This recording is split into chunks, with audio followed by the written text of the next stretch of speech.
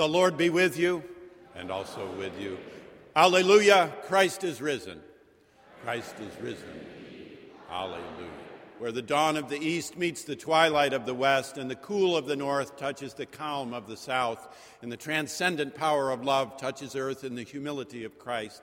Here and now, where the head of the Charles reaches out to the heart of the country, we gather for ordered Easter worship. The liturgy, music, and homily this day are offered in the praise of God for our gathered congregation here in Marsh Chapel, for our radio congregation across New England at WBUR 90.9 FM, and for our internet listenership around the globe at WBUR.org.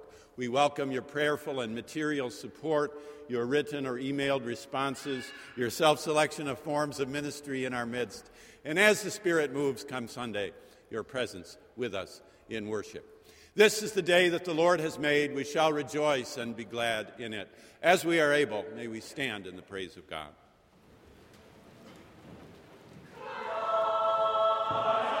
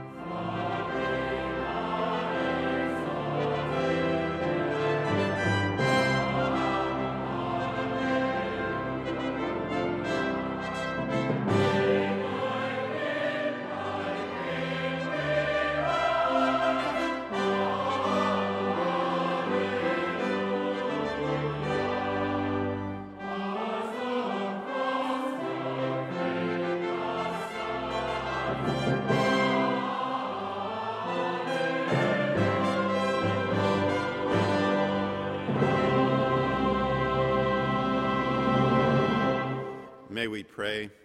Almighty God, who through your only begotten Son, Jesus Christ, overcame death and opened to us the gate of everlasting life, grant that we who celebrate with joy the day of the Lord's resurrection may be raised from the death of sin by your life-giving Spirit, through Jesus Christ our Lord, who lives and reigns with you and the Holy Spirit, one God, now and forever. Amen. Please be seated. A lesson from Paul's first epistle to the Corinthians, chapter 15, verses 1 through 11. Now I would remind you, brothers and sisters, of the good news that I proclaimed to you, which you in turn received, in which also you stand, through which you are also being saved if you hold firmly to the message that I proclaimed to you, unless you have come to believe in vain. For I handed on to you as of first importance what I in turn had received, that Christ died for our sins in accordance with the Scriptures, and that he was buried, and that he was raised on the third day in accordance with the Scriptures, and that he appeared to Cephas, then to the 12. Then he appeared to more than 500 brothers and sisters at one time, most of whom are still alive, though some have died. Then he appeared to James, then to all the apostles. Last of all, as to one untimely born, he appeared also to me. For I am the least of the apostles, unfit to be called an apostle because I persecuted the church of God. But by the grace of God, I am what I am. And his grace toward me has not been in vain. On the contrary, I worked harder than any of them. Through it was not I, but the grace of God that is in with me. Whether then it was I or they, so they will proclaim you, and so you have come to believe. The word of the Lord. Thanks be to God.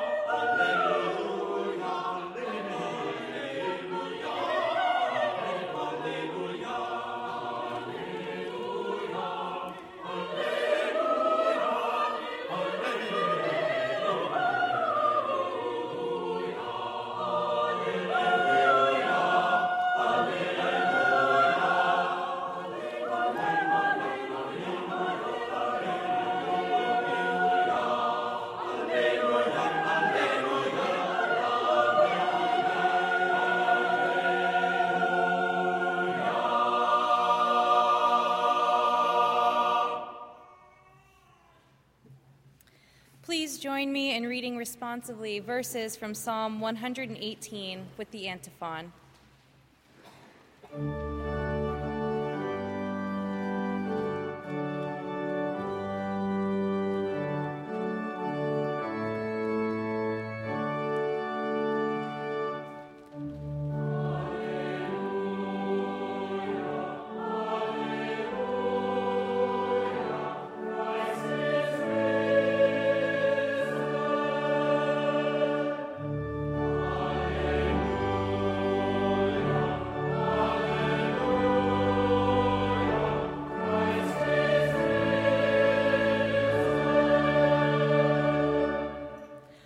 Give thanks to the Lord, for he is good.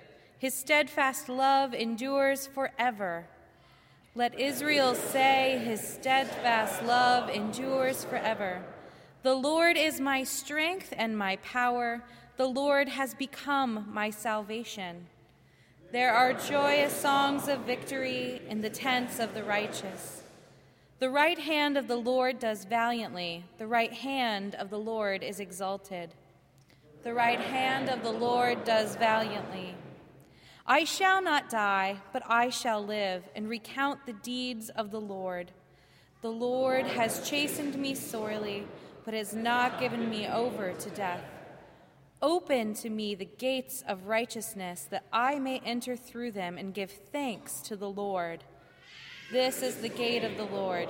The righteous shall enter through it. I thank you that you have answered me and have become my salvation. The stone which the builders rejected has become the cornerstone.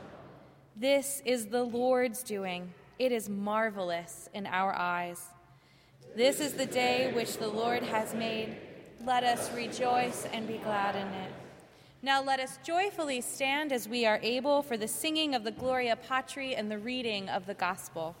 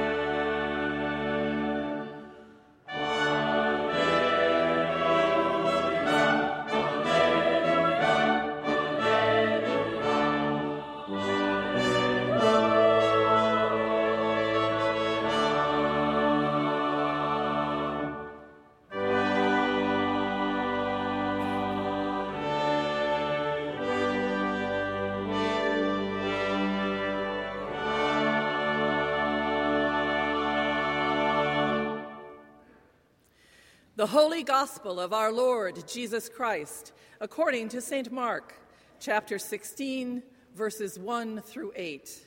Glory to you, O Lord. When the Sabbath was over,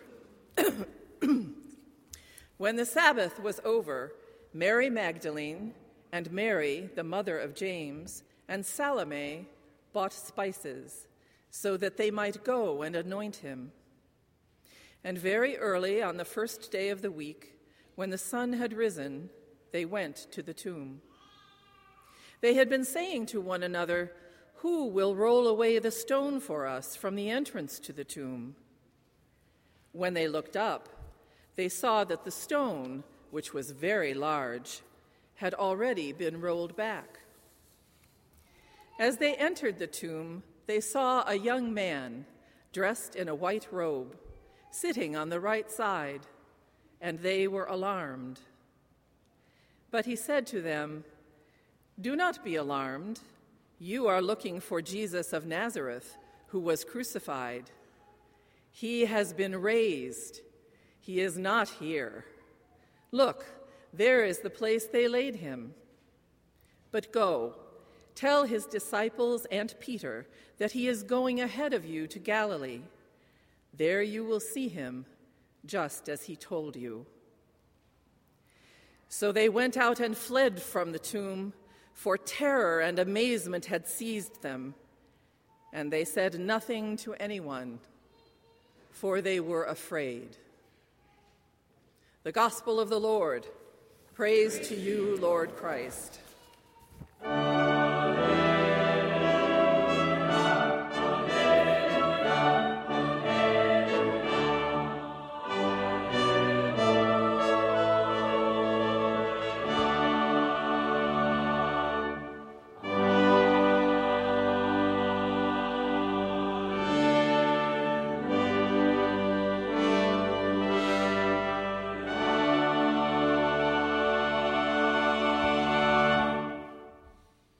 Please be seated. The Lord is risen. He is risen indeed. God is love, and love is benevolence, and benevolence is goodwill toward others, the disposition one has who desires and delights in another's good. Whence benevolence? How, in a sprawling, violent creation, 15 billion years in the making, and emerging within it, life through natural selection by random mutation, leaving for the devil the hindmost. How did benevolence, goodwill, emerge? And in our current condition, our very world, in which a pilot takes his own life, but also 148 others. A young man exchanges video games in Minneapolis for firearms in Syria. Drugged and drugging young adults threaten the safety of our police women and men.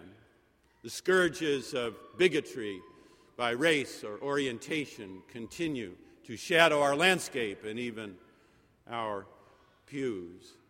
And in our very neighborhood and in our own time, some 2 years ago, a strapping young man puts together a homemade bomb and places it next to an innocent 8-year-old boy.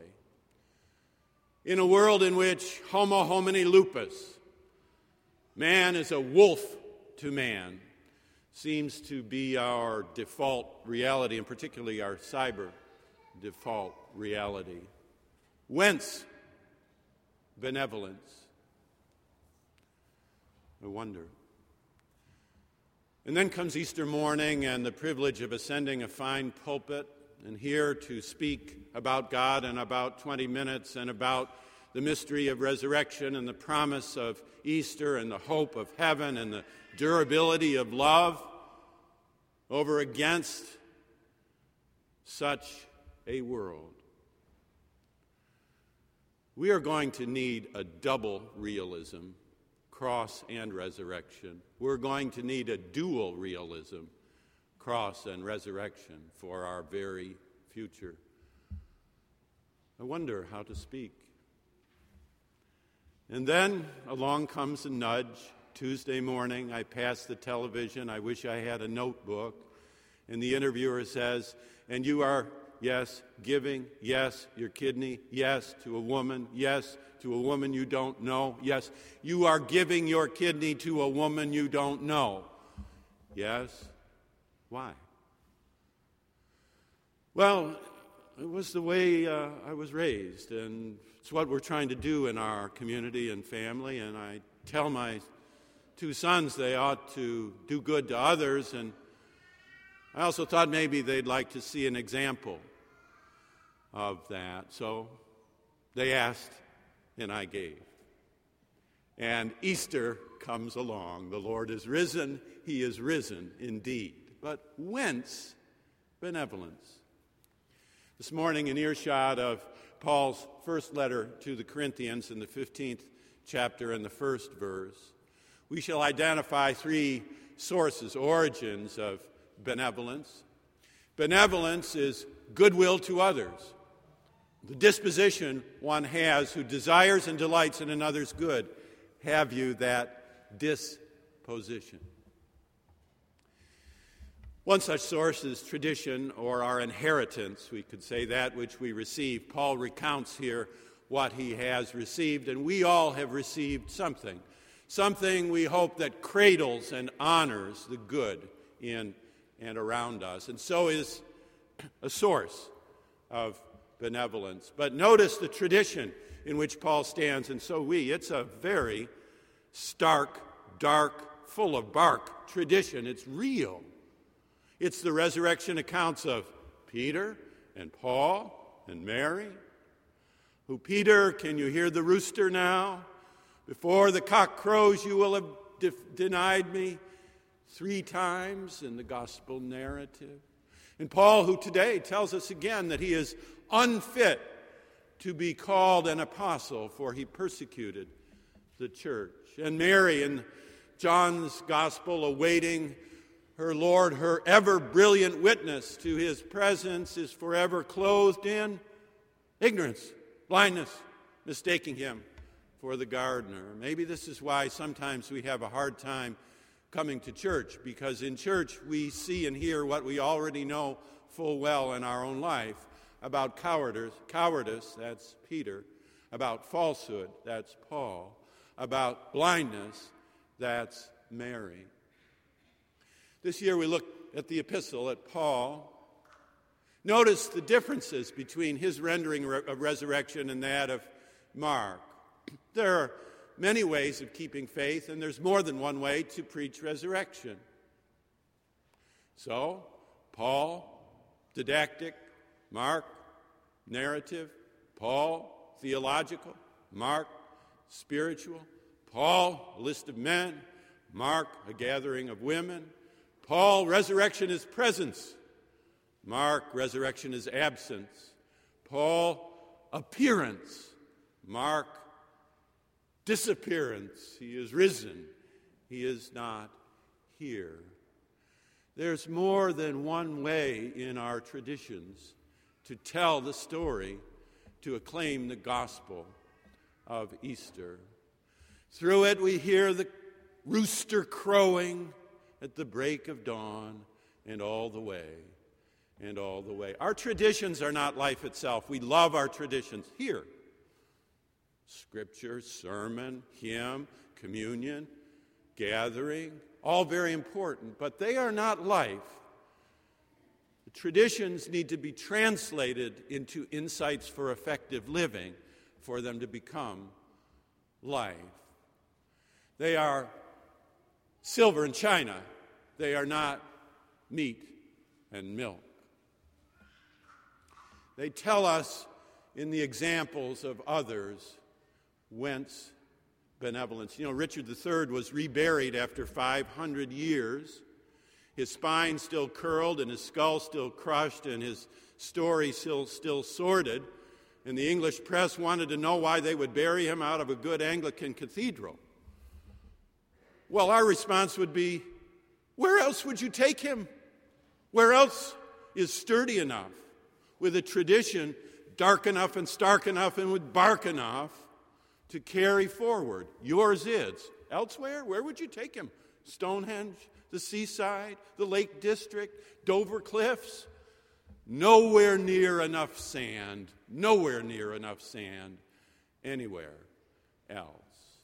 This is your opening origin of benevolence, upon which a real life, yours, can over time truly be based. We have had the privilege over time of working with such benevolent women and men of all ages and stages. Some time ago, Jan and I witnessed the major gift to a church we loved. And Jan said to me, well, that's a king's ransom. That's a fortune. I wouldn't know what to do with that. I wouldn't know how to feel about that. I wouldn't know how to consider that. I wouldn't know how to decide about that. And I smiled and said what you might have said, which was, just look at the bright side, honey. You married me. You'll never have to worry about that. But you know, that's not quite the full truth, is it? We all have something in our inheritance. Maybe not a kidney, and maybe not a king's ransom, but you have your most important possession every day to offer, your time. Whence benevolence? From tradition that empowers benevolence, from inheritance that empowers benevolence. Whence benevolence? Second, from church. Now, I could have used a broader term, society, culture, community, family, relationship, but then we wouldn't be talking straight, and also I wouldn't have interpreted Paul, because his word today is not koinonia, it's ecclesia.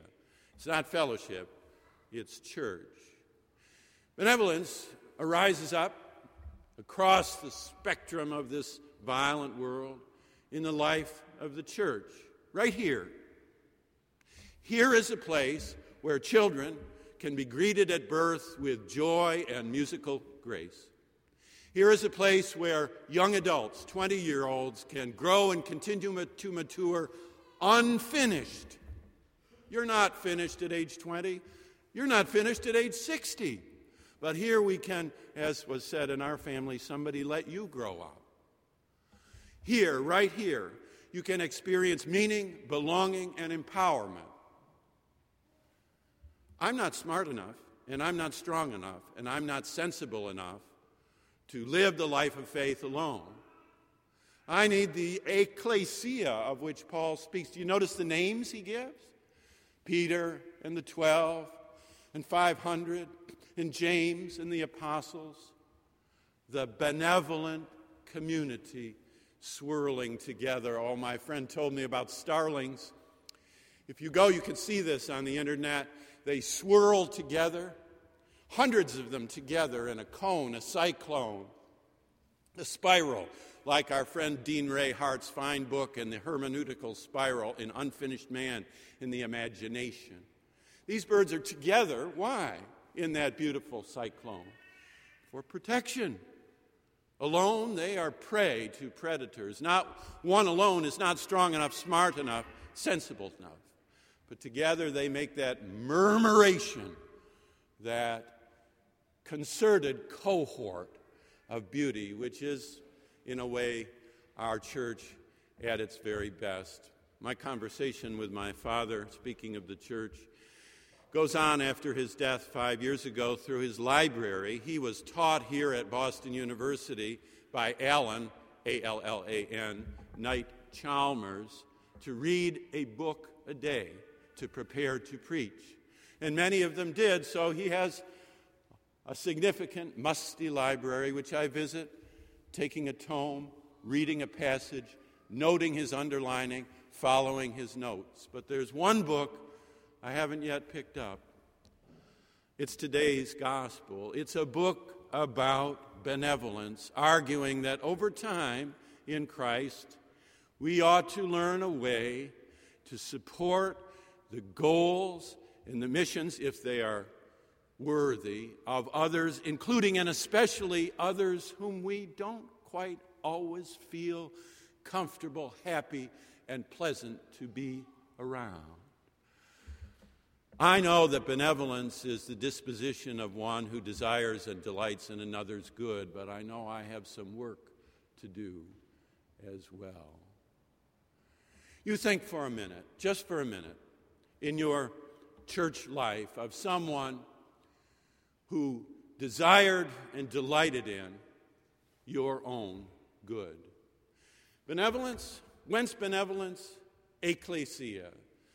The church embodies benevolence as the starlings swirl. Whence benevolence? Our very experience as well. Our experience exemplifies benevolence. It can happen to you in church. It can happen to the minister in church. 2 Sundays ago, the sermon quoted Jonathan Edwards from this very pulpit, 1745.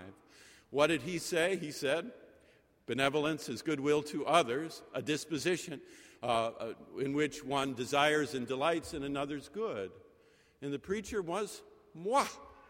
And the sentence went out and came back like a ricochet and an Australian boomerang and hit me as the meaning of resurrection faith.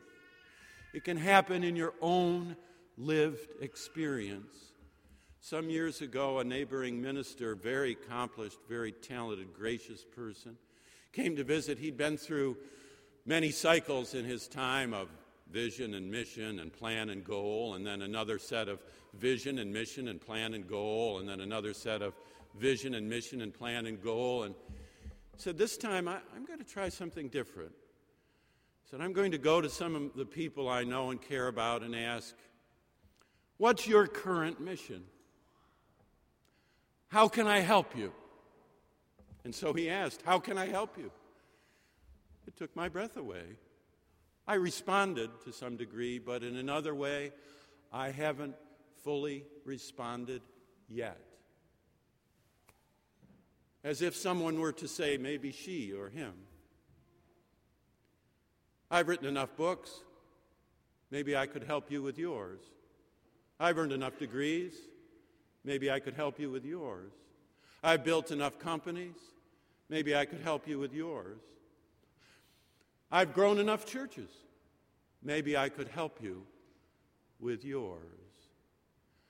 I don't know if I'm quite there yet, but I can feel the promise of it, and I can see the horizon and landscape and beachhead of such a gift of benevolence. We learn about benevolence in our own experience. Think for a minute of an event in which, or a moment at which, you personally, with your full heart, had that disposition. You desired and you delighted in another's good. At birth, in the 8th inning of a Little League game, at the conclusion of a college concert, in the moment of the exchange of marriage vows, in the depths of friendship and love and care, in the conclusion of a professional life, in the celebration of retirement. Think this Easter morning about a time when your heart was so full of goodwill and a desire and a delight in another's own good. We experience the origin of benevolence in our own existence. My friend Russell Clark, Colgate BU grad, in ministry for many years, a wonderful preacher, but also spent 25 hours a week visiting in his little church in Oriskany Falls. He visited once the widow of his lay leader who had died suddenly, and she lived in a sort of a small farm, and he'd go and see her and wondered how she was making out. She said, well, I have days when I hardly want to get out of bed. And he said, but how are you doing? You seem to be all right. Is it helpful to have the scripture or prayer or communion or the church? And she said, oh, I love the traditions and I love the church, but that's not what's helped me this season. And it's been a tough season. What? He asked then. She said, well, don't take this the wrong way, Reverend, but, I have these chickens out back, and the sun comes up, and as it's coming up, they start to wake up, and then they start to putter around, and pretty soon they start to cluck, and they start to call to me, and, well, I just can't lie here. I get up, and I go down, and get dressed, and I feed the chickens, and then I'm ready to make some coffee, and then the day opens, and somehow I get by. She said, don't take this the wrong way, but it really was the clucking of those hens. The clucking of those hens meant more to me than all the hymns of Easter. The clucking of those hens meant more to her than all the hymns of Easter. Our experience gives us examples of benevolence. You have one life to live. Benevolence is a disposition of one who desires and delights in another's good. You can build a real life starting Easter morning on that single disposition. Sursum corda, lift up your hearts, hear the good news. Jesus Christ, crucified and risen, the marrow of tradition, whence benevolence, as the cock crows. Jesus Christ, crucified and risen, the body of the church, whence benevolence, as the starlings swirl. Jesus Christ, crucified and risen, the lived experience of love, Whence Benevolence as the chickens cluck. Whatever your bird song this very day, take with you the promise of a new resurrected life. For God is love, and love is benevolence, and benevolence is the disposition of one who desires and delights in another's good. The Lord is risen. He is risen.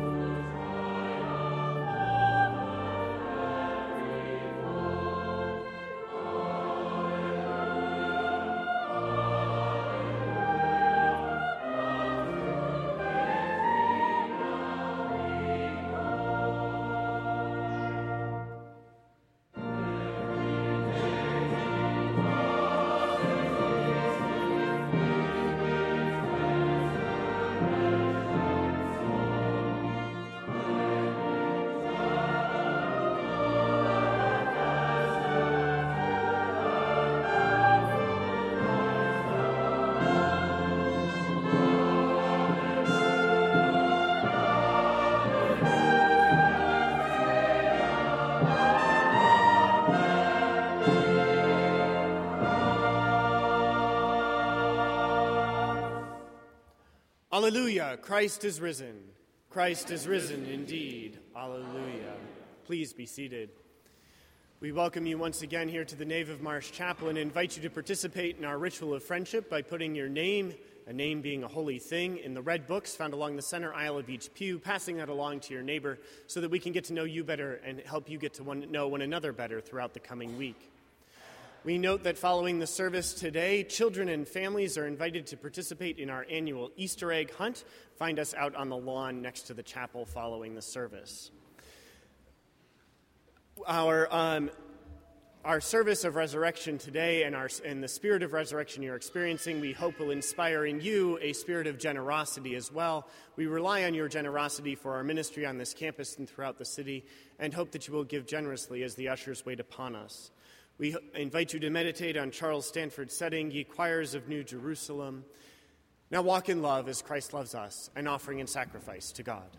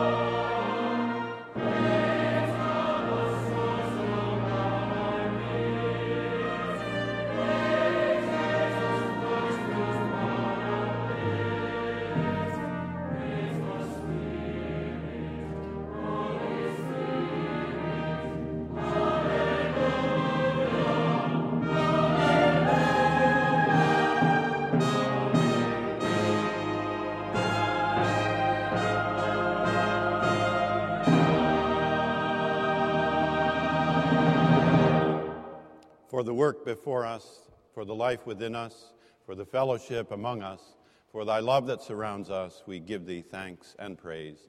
Bless these gifts and the givers, we ask, this Easter morning. Amen.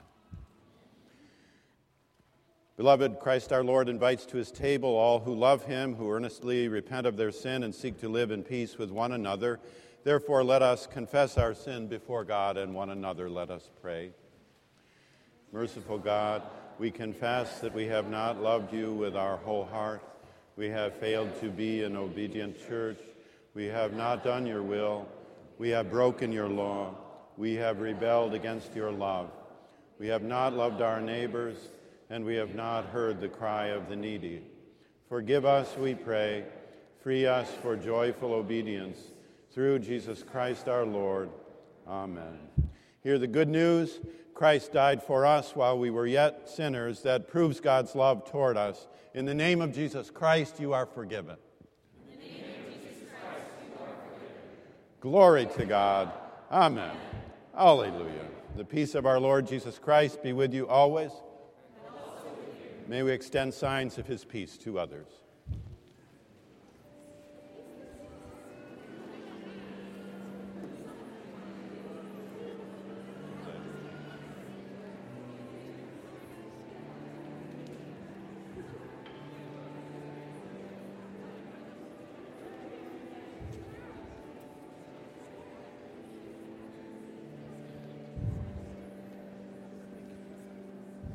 The Lord be with you.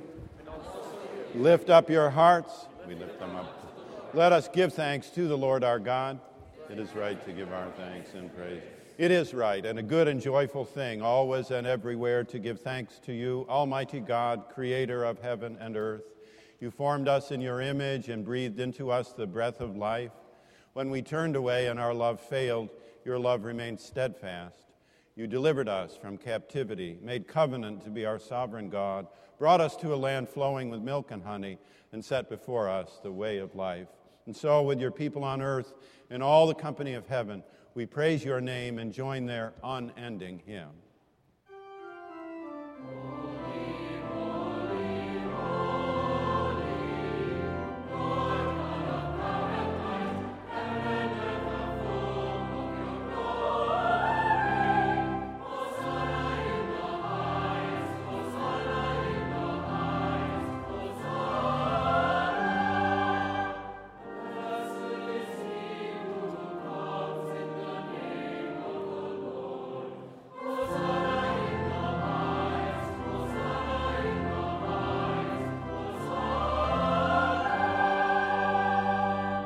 Holy are you, and blessed is your Son, Jesus Christ. By the baptism of his suffering, death, and resurrection, you gave birth to your church, delivered us from slavery to sin and death, and made with us a new covenant by water and the Spirit. By your great mercy, we have been born anew to a living hope through the resurrection of your Son from the dead, and to an inheritance that is imperishable, undefiled, and unfading. Once we were no people, but now we are your people, declaring your wonderful deeds in Christ, who called us out of darkness into his marvelous light.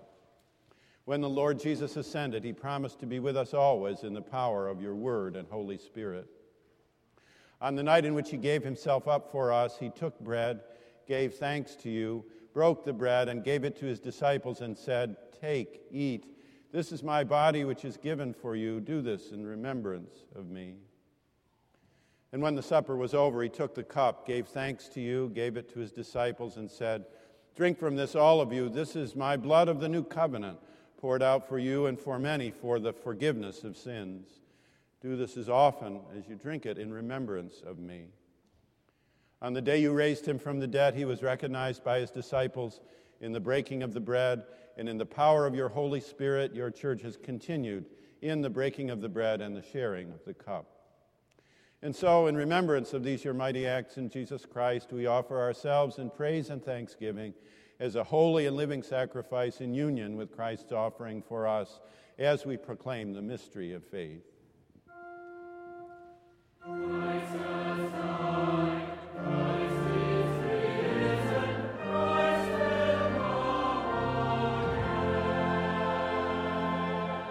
Pour out out your Holy Spirit on us gathered here and on these gifts of bread and wine. Make them be for us the body and blood of Christ, that we may be for the world the body of Christ redeemed by his blood. By your Spirit, make us one with Christ, one with each other, and one in ministry to all the world, until Christ comes in final victory and we feast at his heavenly banquet. Through your Son, Jesus Christ, with the Holy Spirit and your holy church, all honor and glory is yours, Almighty God, now and forever. Amen. And now, with the confidence of children of God, let us pray. Our Father, who art in heaven, hallowed be thy name. Thy kingdom come, thy will be done, on earth as it is in heaven. Give us this day our daily bread, and forgive us our trespasses, as we forgive those who trespass against us. And lead us not into temptation, but deliver us from evil. For thine is the kingdom, and the power, and the glory, forever and ever. Amen. Alleluia, Christ our Passover is sacrificed for us. Therefore, let us celebrate the feast. Alleluia.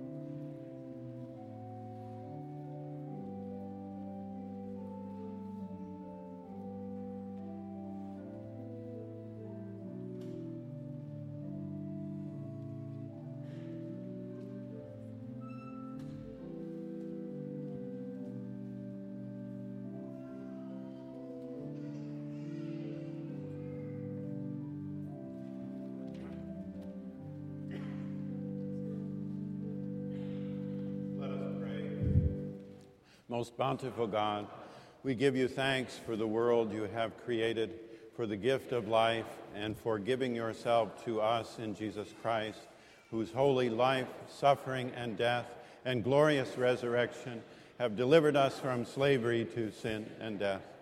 We thank you that in the power of your Holy Spirit, you have fed us in this sacrament, united us with Christ, and given us a foretaste of your heavenly banquet. We are your children, and yours is the glory, now and forever, through Jesus Christ our Lord. Amen.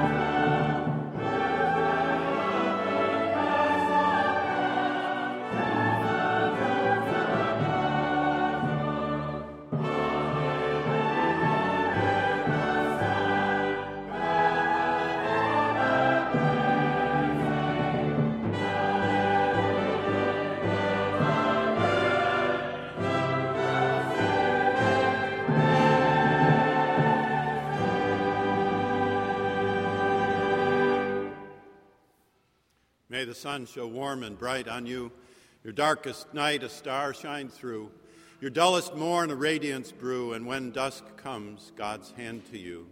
The blessing of God Almighty, Creator, Redeemer, Sustainer, be and abide with each one of us, now and forever. Amen.